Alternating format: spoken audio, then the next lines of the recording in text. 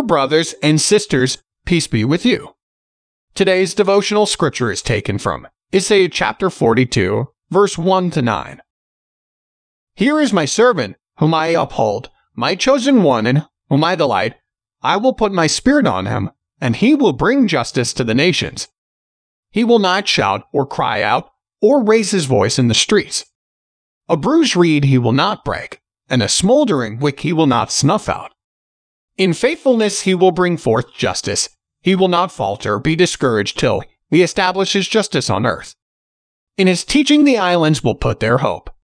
This is what God the Lord says, the creator of the heavens, who stretches them out, who spreads out the earth with all that springs from it, who gives breath to its people, and life to those who walk on it. I, the Lord, have called you in righteousness.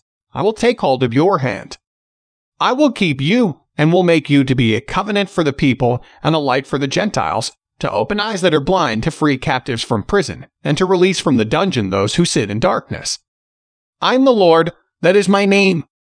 I will not yield my glory to another, or my praise to idols. See, the former things have taken place, and new things I declare. Before they spring into being, I announce them to you. Let us pray. Father God, thank you for your promise through baptism that we are part of your family and that you love us. Amen. May the Spirit make you strong and bless you with peace. Today's devotion is brought to you by Growing Faith at Home Ministries.